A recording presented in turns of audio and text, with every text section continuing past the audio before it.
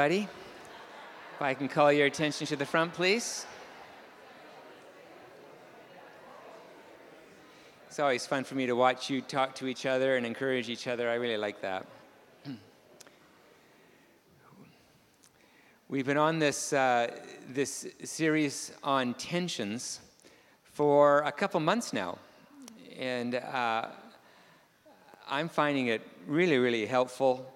I love thinking about life in regard to tensions. And what we've been saying is that there's some kind of tensions in life that are just because we've done something wrong.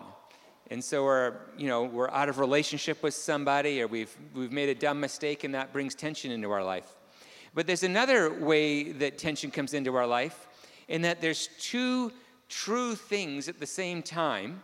And how do we live out valuing both of those things at the same time? And that's a different kind of tension. That's what we've been looking at in this series. The tension this week is going to be about compassion and confrontation. Now, this is going to be maybe a little bit more practical. I think it's an important thing to talk about. I'll tell you where this topic came from. Maybe it's about a month or so ago, we had our Vision Summit. And so the community leaders and deacons and elders got together. We spent a day together, and we were praying for our church and listening to God and trying to encourage one another. And what seemed to be clear as we look at what the vision of our church is, to make disciples who make disciples, to really invest in other people's lives, to care for one another as a spiritual family, that one of the difficult things perhaps we struggle with, and I don't think it's unique to our church, but that we struggle with, and it's this idea of hard conversations. Now, I don't know about you, but I hate those. I just want to have happy conversations. I don't want to talk about difficult things. And so it's possible to live our life in such a way that we just kind of just try to get along. And if there's any difficulties, we just try to ignore those things and hope that it would go away. And so there's a way to live that would avoid hard conversations. And I think regardless of what culture we come from, I'm not sure that anybody really enjoys doing that sort of thing. But in Matthew 5:23, it talks about where if there is somebody who you know is offended by you, or you've offended somebody, or they've offended you. Did I say that the right way? Anyways, both ways. That to leave your gift at the altar and to go to be reconciled with them. And so the Bible says this is a big deal. It says, don't let the sun go down in your anger. It says that we need to have the kind of relationships, and I would say the kind of security in God that allows us to have meaningful conversations. But here's the challenge. It's difficult to be both kind and compassionate as well as clear and convicting. It's hard to do both of those things at the same time. It's pretty easy to just be blunt. I remember in my first year in college, I was living with an older woman on Vancouver Island in Nanaimo, and she says, I just say it as I see it. And I got to know her over the year, and she was right. She really did do that. And it's easy just to be blunt and rude. That doesn't take a huge skill set. It's also really easy to just kind of be nice and quiet and have everybody like you. That's not very hard either. But to try to be kind and compassionate as well as clear and convicting, that's not very easy. And if you have kids, you know that that's true. Sometimes you're just at the end of your rope and you're so frustrated, you just say things that you wish you wouldn't have said. At work, that you just try to ignore everything that's going on, and then you just get fed up and you blurt out things. Maybe even inside of the church as you try to mentor other people. How do you have those difficult conversations? How do you work something through with somebody else that they might not want to really talk about? How do we do these things? I think that they talk in psychology a lot that when we're anxious or afraid, we have a fight or flight response. And I think that the fight people have no problem being clear. And the flight people have no problem just being nice and withdrawing. But it's to avoid these things and to walk in a way that's loving but also clear and convicting. I think that's a bit of a challenge. The text that we're going to be looking at today to discuss this is Matthew 25, verses 14 to 27. It'll come up on the screen. And we're going to talk through this, and I think it's going to be helpful how to work out this issue of walking in compassion and confrontation. It says in verse 14 of Matthew 25, again, it will be like a man going on a journey who called his servants and entrusted his wealth to them. This is what the kingdom of God is like. And the master here, the man, is a picture of who God is, and we're the servants. It says, to one, he gave 5 bags of gold. That's pretty great. To another 2 bags, and to another 1 bag, each according to his ability. Then he went on his journey. The man who had received 5 bags of gold went at once and put his money to work and gained 5 bags more. So also the one with 2 bags of gold gained 2 more. But the man who had received 1 bag went off, dug a hole in the ground, and hid his master's money.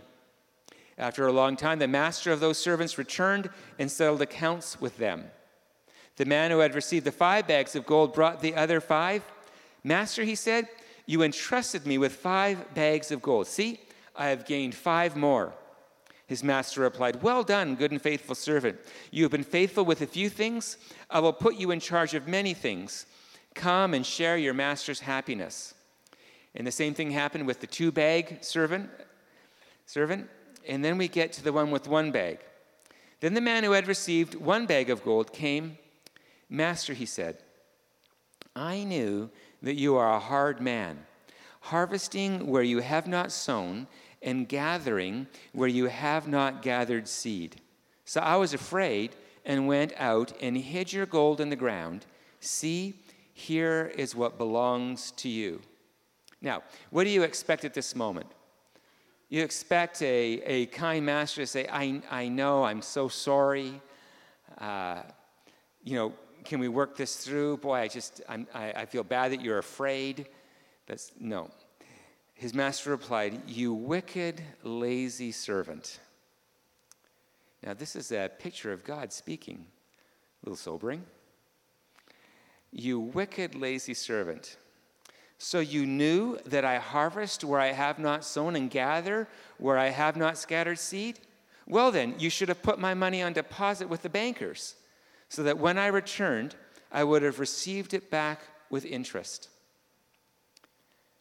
That's called a confrontation, in case you're wondering. Now, I want you to notice that he's still being kind, even at the very end, where he says, I didn't even need you to perform better. You could have put it in the bank. It's nothing about you being clever and making your money work. You just had to put it in the bank, and it would have all been fine. So it's not about me having some kind of unrealistic expectations about you. But what you did was wicked and lazy. Wow. Let's talk about these 2 words, compassion and confrontation, and then look at how those 2 words play themselves out in this parable, in this story. Let's look first at compassion. What would be a definition of compassion? You'll see it on the screen. Compassion is kindly empowering the disadvantaged to succeed. Now, that's the best I could come up with. It's a little bit wordy, but I want to unpack this because I think that when we think about compassion, what we mostly think about is being nice to somebody. So if I see somebody begging for money, I'm going to be compassionate and I'm going to give them some money. If I see my kids and they're really struggling, I'm going to be compassionate and I'm just going to overlook everything that they're doing wrong and then just give them a treat. And I'm being compassionate. Now, as I studied this idea of compassion and looked at how God describes his compassion towards us, there is a direction to compassion that's more than just, I love you just the way you are. Now, for sure that's true because we know in John 3:16, it says that God so loved the world. And we know that the world isn't always doing super great, not always having a great relationship with God, yet he loves the whole world. But he doesn't have a relationship with the whole world. And much of the world will be judged. So when God chooses to have compassion on us, I want you to see that it's not just about it's all good and, you fist pump. In Luke chapter 4, verses 18 to 19, it describes the work of Jesus while he was on earth. And listen to how it's described. It says, "The Spirit of the Lord is on me because he has anointed me to do a bunch of things. Number one, to proclaim good news to the poor." So there's disadvantaged people.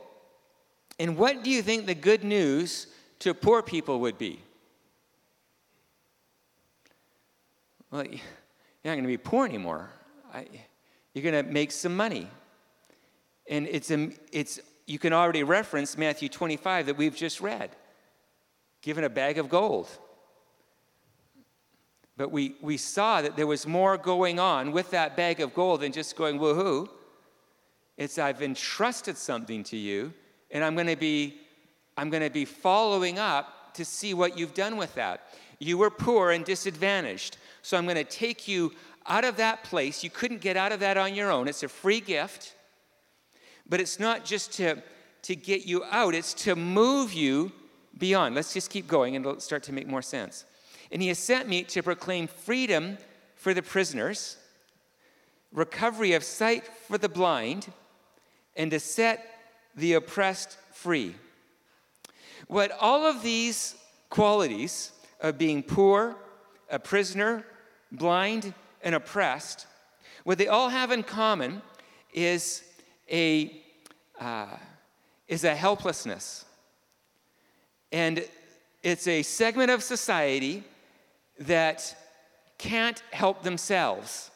And so the curse of all of these things is that you're helpless. Now, to get out of the curse of being powerless and helpless isn't simply to give a free gift. It's to now set the stage for you to move beyond helplessness into a place of responsibility and activity and usefulness. I think that it's easy to think in our society that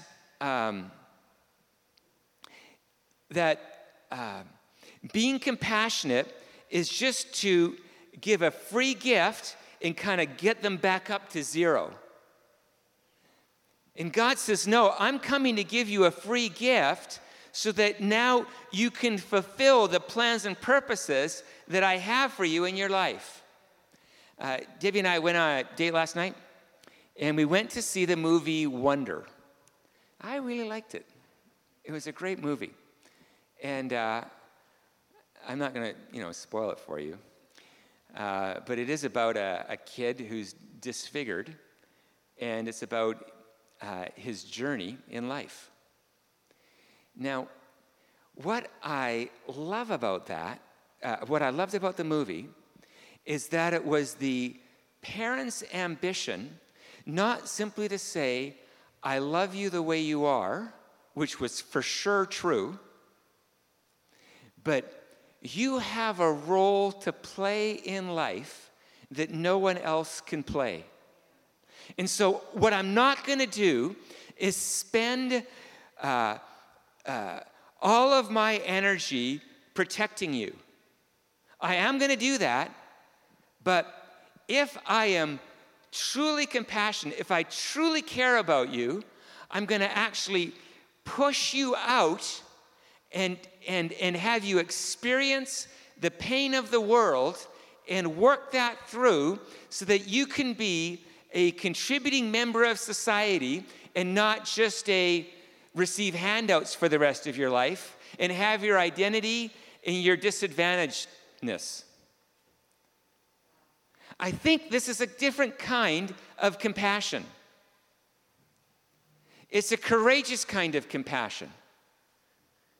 That says, I care about you where you're at, but I'm restoring your sight and making you not poor because there's a destiny for you to fulfill. So I'm going to give you what you can't earn yourself, but don't bury it. Do something with it. Don't take my compassion as a license for irresponsibility. Take my compassion as a doorway into the life that I've designed for you.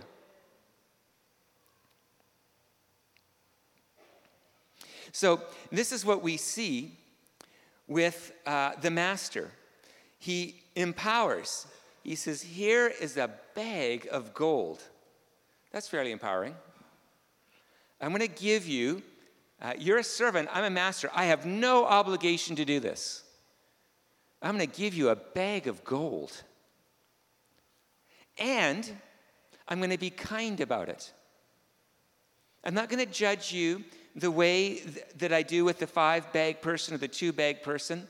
I'm going to give according to your ability. I'm kind in what I'm going to be giving you. I'm not going to set you up for failure. I know fully who you are, and I am doing all that I can in my compassion to guarantee your success. I'm giving you the right amount of giftedness, the right amount of ability, potential, but not so much that it would crush you. And then, so I'm kind, I'm empowering, but I'm also setting you up to succeed. And because I'm confident in that, when I come back, I'm going to check up on you. I'm going to see what you've done with my money. And so you're going to be accountable. That's compassion. It's not the kind of compassion. Look, the biggest danger, and if you are in the healthcare industry, you know this. But the biggest danger in being kind to people is you become disempowering. There is, we know a little bit about the welfare system and foster care and those kinds of things. And it's really easy to become entitled. It's really easy. What this means is that there's 2 problems and not one. The first problem is I don't know if you've seen on Facebook, it's come up like I don't know how many times. It's where they have a whole bunch of people lining up at a line and they say, I'm going to give the winner $100. Have you seen this one yet? And then they go, but before you all start running, those who came from a family whose parents are still together, I want you to take a step forward. And then, people would take step forward, and some people were still way back. And then they say, ready, set, go. Well, the advantaged ones, the odds are way higher of them winning than the disadvantaged ones. So, kids in care, disadvantaged. Absolutely true. Here's the problem. Is that you listen to stories of, we took 53 hours of training. That was the name of the course. You can tell how long it was. And you listen to story after story of kids. It is not exaggerating, a hell of a life. And so you well up with compassion, and you want to just love in every way. But unfortunately, there's another ditch. And the other ditch is entitlement. And you can say, hey, you know how much I've been through? I deserve something from the government. And we know people who are working the system. Man, if you knew what you could get from the government, it's amazing. You can get all of your education paid for. Like, it just goes on and on. It is incredible. And I love every bit of that. But if you only treat people as disadvantaged, you're as disrespectful of them as those who tell them to just get their life together and grow up. You have to recognize that everybody also has a sin nature that's going to take advantage of that. And so we live in the tension. And what we see in this passage is a wonderful example of the master who is thoroughly generous, reasonable in that generosity, and then expecting accountability on the other side. That is a compassionate person. That's compassion. Now let's look at confrontation. It's a little trickier. Here's the definition that we're working with confrontation. Confrontation is clearly addressing what undermines heart change. Clearly addressing what undermines heart change. The Christian word for heart change is repentance. So you can just use that word if you want.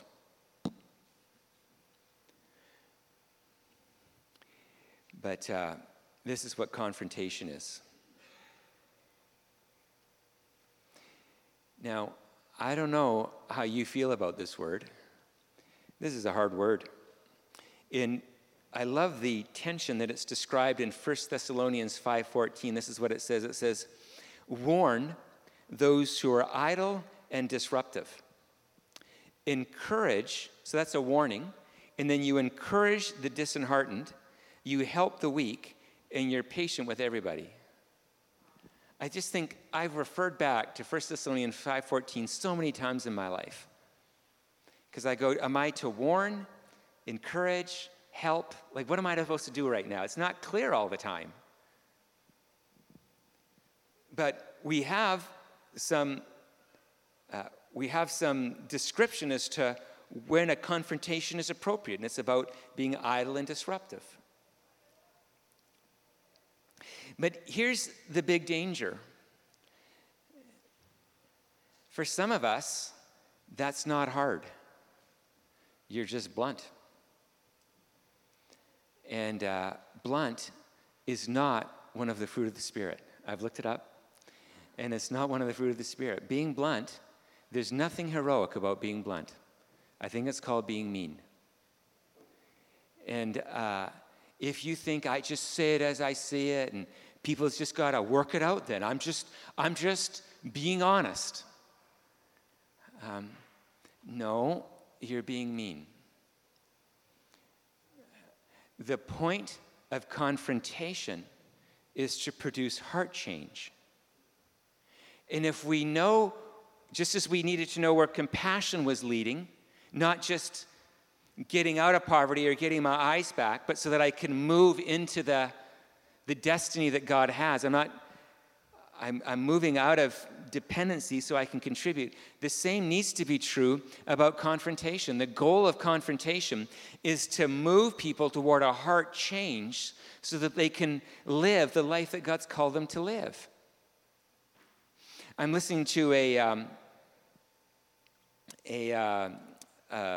course on counseling. I just like listening to these courses. And so the prof is telling this story about how when he was first a counselor and sometimes he would just say it as he sees it, and he thought that was being empowering.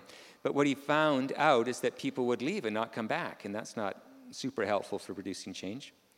And so his mentor said to him, and I can't use the language that the mentor said to him, but he says, if people don't come back, it means you've messed up. And he did not say messed up.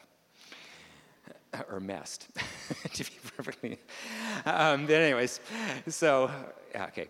So the idea is that, listen now, I'm not responsible to be honest. I'm responsible to help you grow and get whole and have a healthy heart. My goal is not what I'm to do. My goal is about you, not about what I'm doing. And if I think that my job is to be kind or confrontative, I'm missing the point. My job is to help you succeed. And when that's the criteria, it now shapes the confrontation. And it's not just about being clear, it's about being clear in a way that helps the person be restored and walk in life. Now, this is where it gets tricky. Here's how the master in Matthew 25 was clear.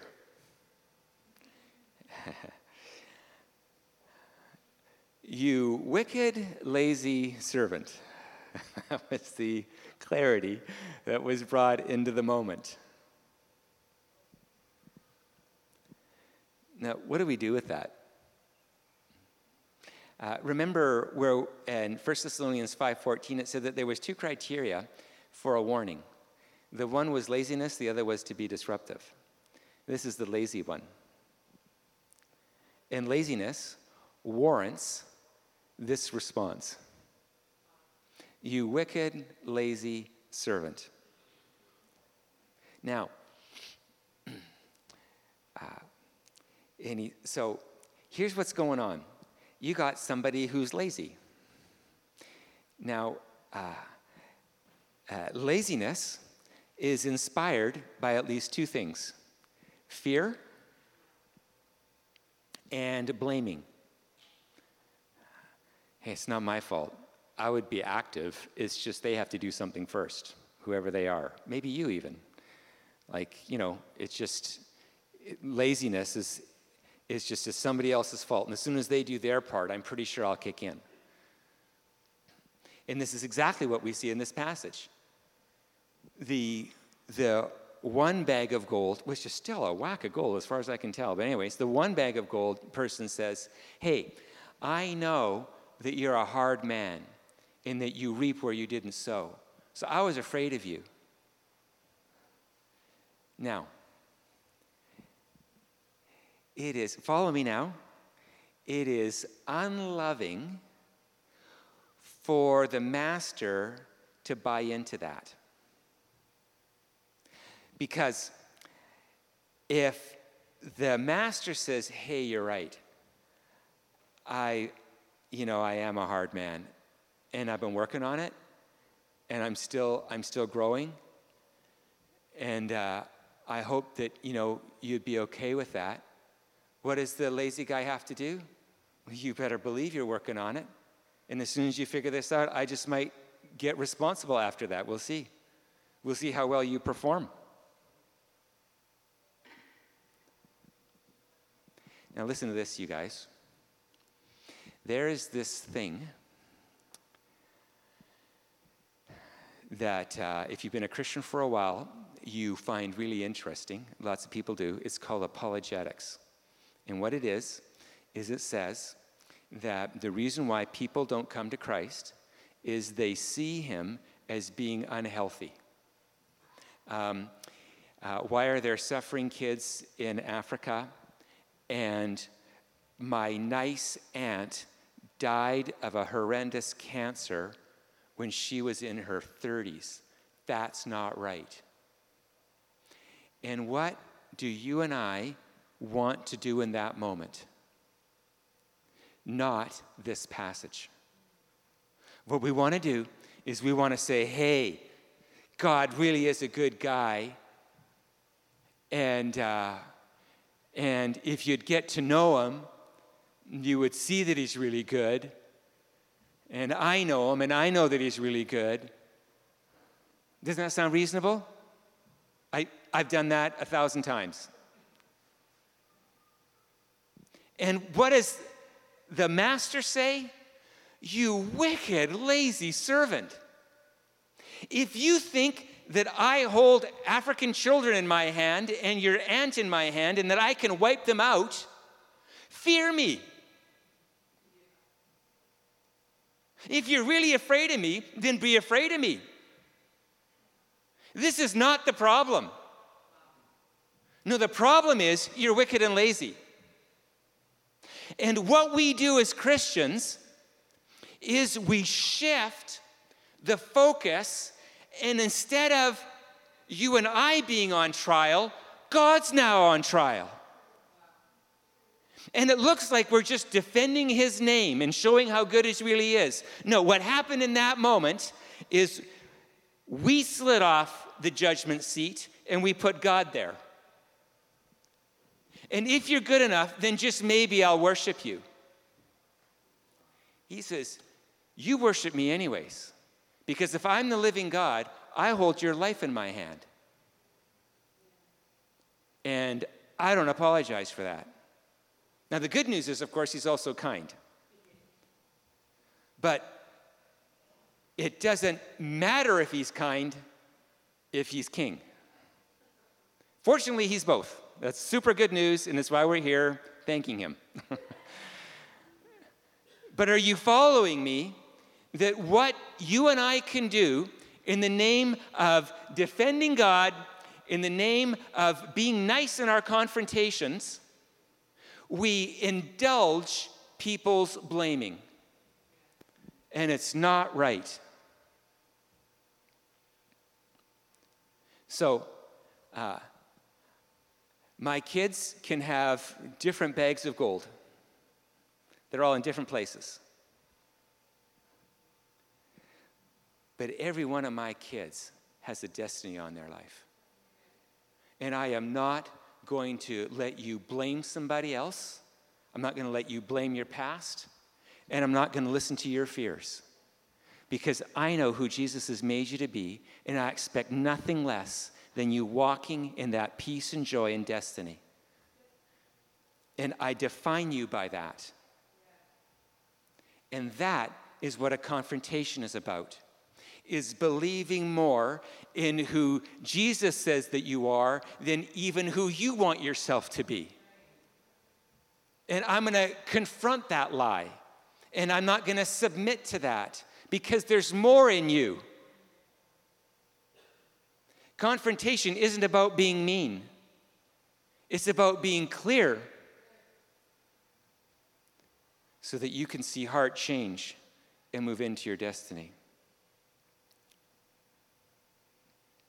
It's loving to remove people's excuses. Here's my criteria then. So in my job, I have to confront.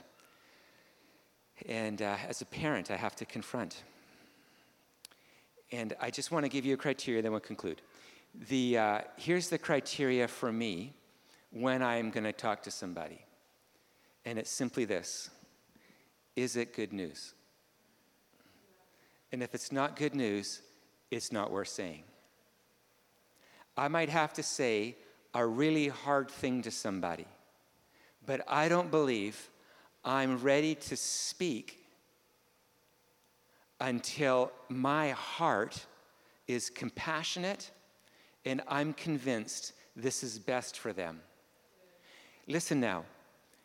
The reason why we do excessive compassion or excessive confrontation, where we smother people and make them irresponsible or we're mean and cold, is because we've made the moment about us. Am I going to be loved? You're bugging me, so I'm going to correct you because I don't like how you behave around me. If you confront people just because of how they bug you, don't bother confronting. Go and work that out. We confront not for our benefit, but for theirs. And we turn the other cheek and are compassionate, not for our benefit, but for theirs. And so what we do as a community is we're filled with the Spirit, and we care about others to such an extent that we might even risk the relationship because we love them and see who God has called those people to be. Now, I don't know all of you here, but I know quite a few of you. And I can tell you, you should confront people, because I've seen your heart, and I know you love Jesus. And I think it would be good to help other people have a heart change. You're not going to do it perfectly, but it's better that you do it than that you don't.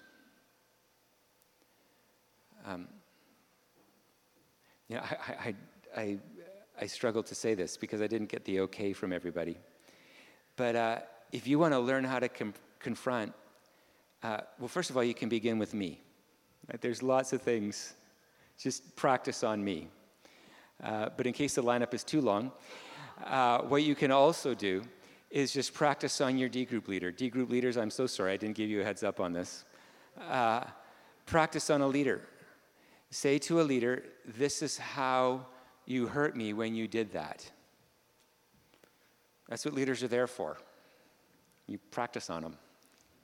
So that when it comes to somebody who isn't going to receive it in quite the same way, you've already practiced a few times and you can get your wording down or whatever you need to, or work on your heart before you say it. But can we be a community that speaks the truth in love? Can we be a community that speaks the truth in a method with a motive of love? You guys, it's not a trick if you're, identify yourself as Canadian. It's not a trick to be tolerant. That's not godliness. It might be, but that's not the high water mark. We need to figure out how to have hard conversations with people. I think of the people that I have prayed with to come to Christ. They were often a hard conversation. They just were.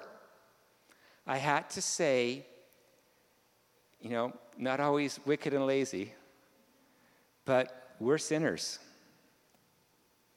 We are. And what if the reason why our discipleship isn't where we long for it to be, our mentoring of others isn't where we long for it to be, is because you and I have been afraid of hard conversations.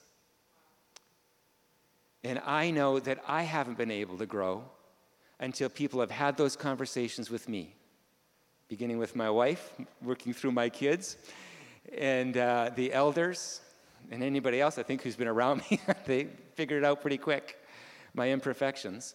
And I'm so grateful for them, that they were willing to say the hard thing because they love me. And I am encouraging you to be that kind of friend. I get that it's costly, but we need to do this. Worship team, if you could please come up. Could we please stand together? I'd like to pray for us.